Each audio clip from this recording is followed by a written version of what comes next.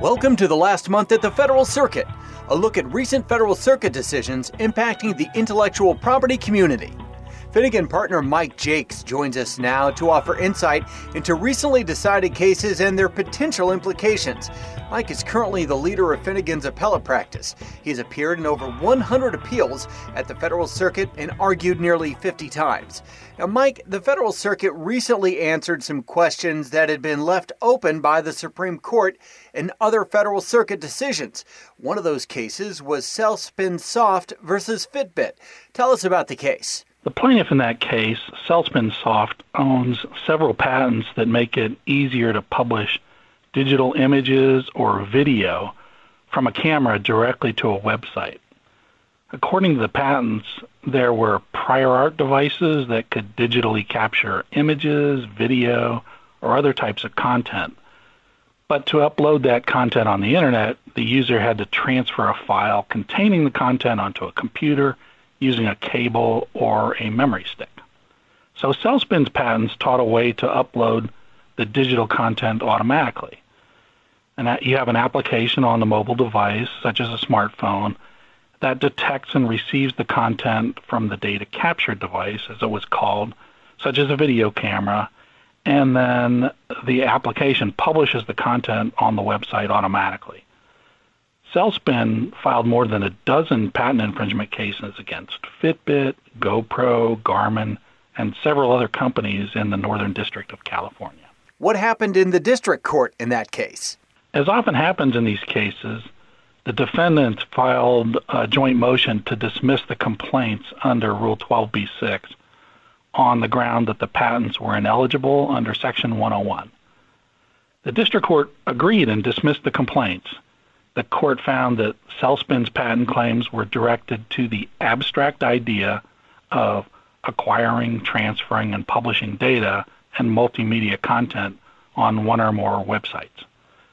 The court explained that the patents used generic hardware and software components to automate what was otherwise a conventional manual process of transferring data from one device to another. The district court in the case went farther than that, though. It awarded the defendants their attorney's fees for an exceptional case. The court found that Cellspin had been overly aggressive in litigating its claims and could have filed a test case instead of filing the dozen or more cases all at once. In response, Cellspin argued that it did not have to file a test case because its patents were presumptively valid. And that's where the case got interesting. Now, aren't all patents presumed valid, or does the presumption not apply to validity challenges for an eligible subject matter under Section 101? That's the question. Several years ago, in 2014, Judge Mayer wrote a concurring opinion in the Ultramershal versus Hulu case, where he said that no presumption of validity should attach when assessing eligibility under Section 101. One of the reasons he gave was that the Patent Office had not been rigorously applying 101 for many years, and instead had taken an expansionist approach not supported by the legislative history. Judge Mayer also pointed out that in the Supreme Court's recent 101 cases, it never mentioned, much less applied, any presumption of eligibility. The rest of the Federal Circuit, though, never endorsed that view in Judge Mayer's concurring opinion. Most of the patent eligibility cases coming to the Court of Appeals were decided on motions to dismiss or summary judgment as legal questions. So the presumption of validity, which carries with it the burden of proving fact by clear and convincing evidence, likely didn't come into play. It wouldn't affect the outcome either way. Understandably, the district courts weren't sure what to do. Mostly they avoided the question, and the Federal Circuit didn't answer it directly for 5 years. In the Berkheimer case, the court said that patent eligibility under 101 is a legal question, but there may be underlying questions of fact, such as whether a claim element or a combination of elements is well understood, routine, and conventional. And any fact that is pertinent to invalidity, such as those in the 101 inquiry, must be proven by clear and convincing evidence. The court cited the Supreme Court's decision in Microsoft versus I4I. But the Federal Circuit had never said directly that the presumption of validity applies to Section 101 until now. How did the district court in Celspin deal with the presumption of validity? The district court went with Judge Mayer's concurring opinion.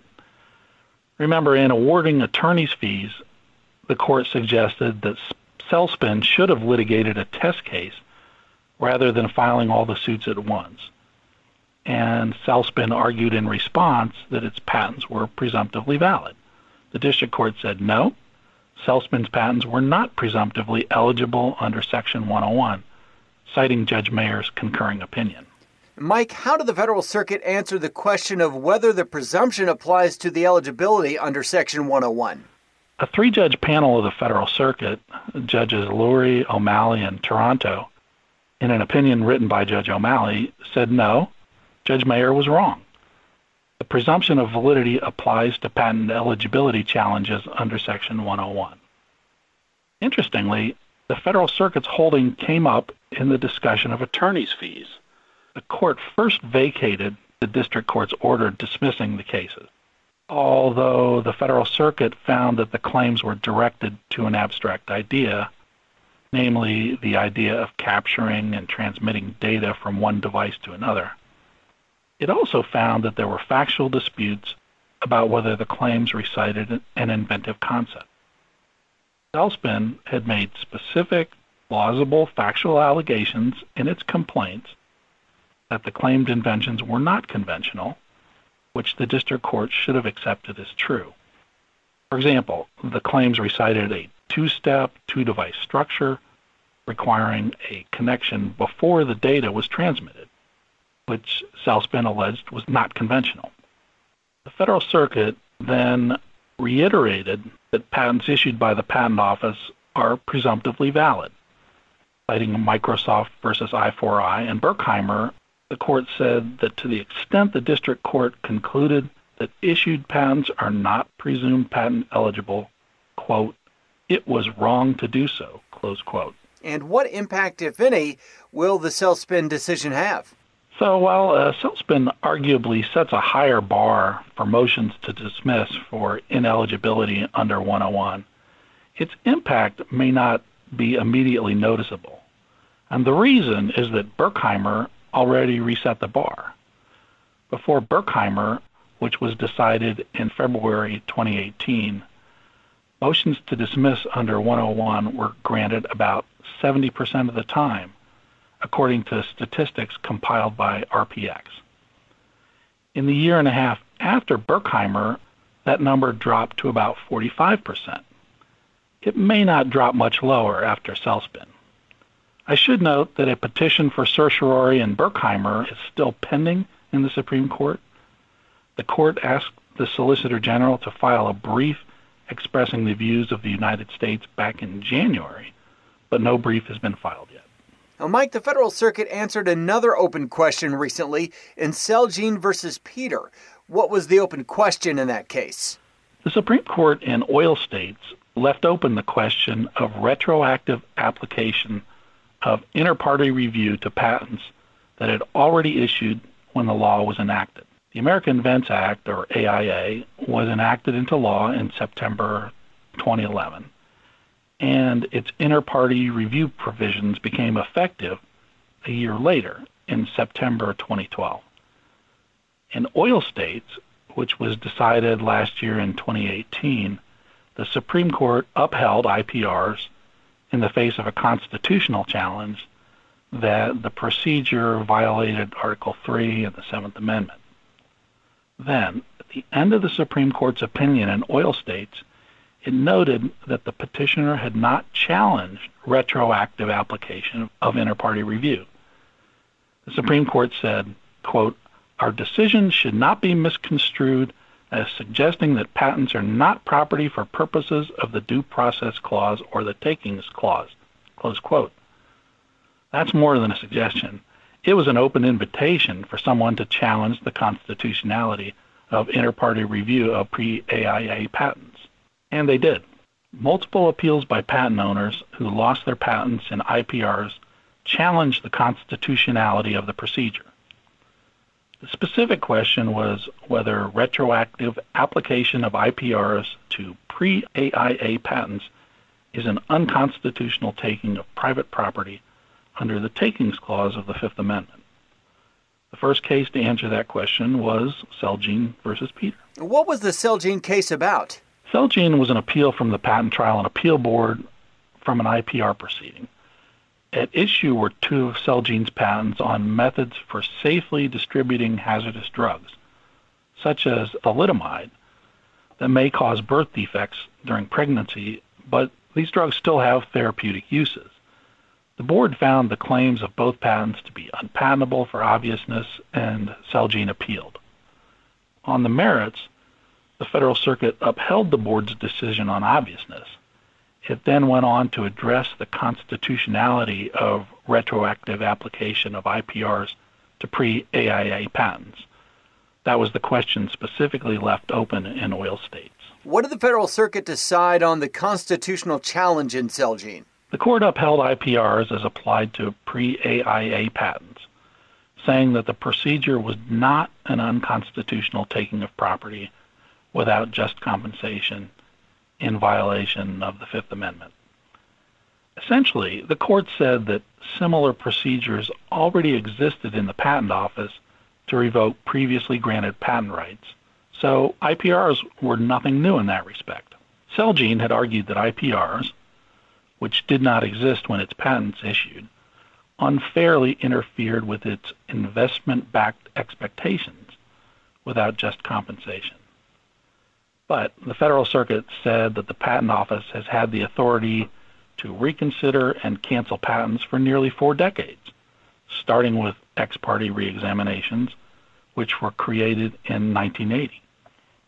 Ex parte reexamination had survived similar constitutional challenges in Patlex versus Mossinghoff in 1985 and Joy Technologies versus Manbeck in 1992.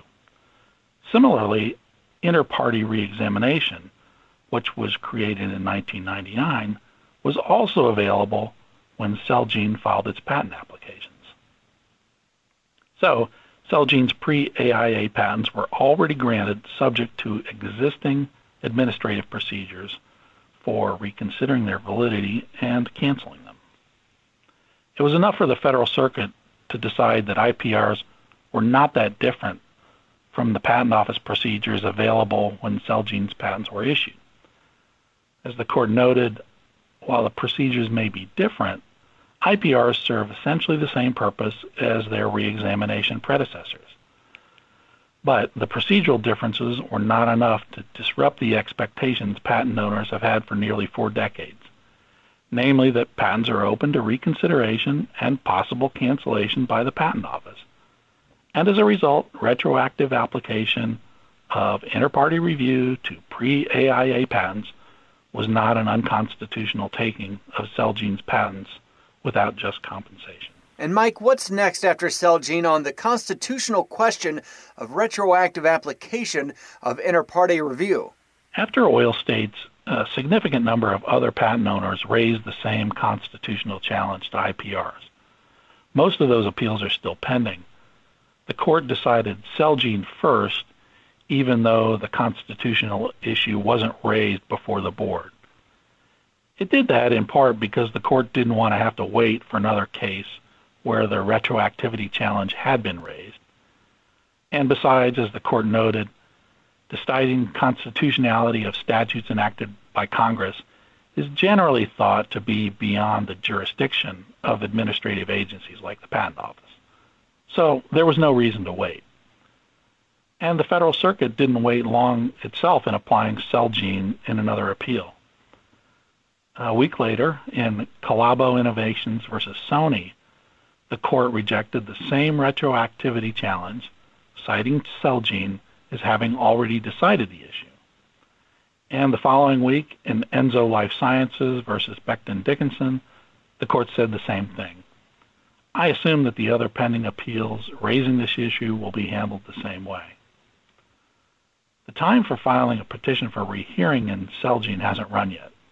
It's possible, maybe even likely, that Celgene will file a petition for rehearing en banc as a prelude to seeking Supreme Court review.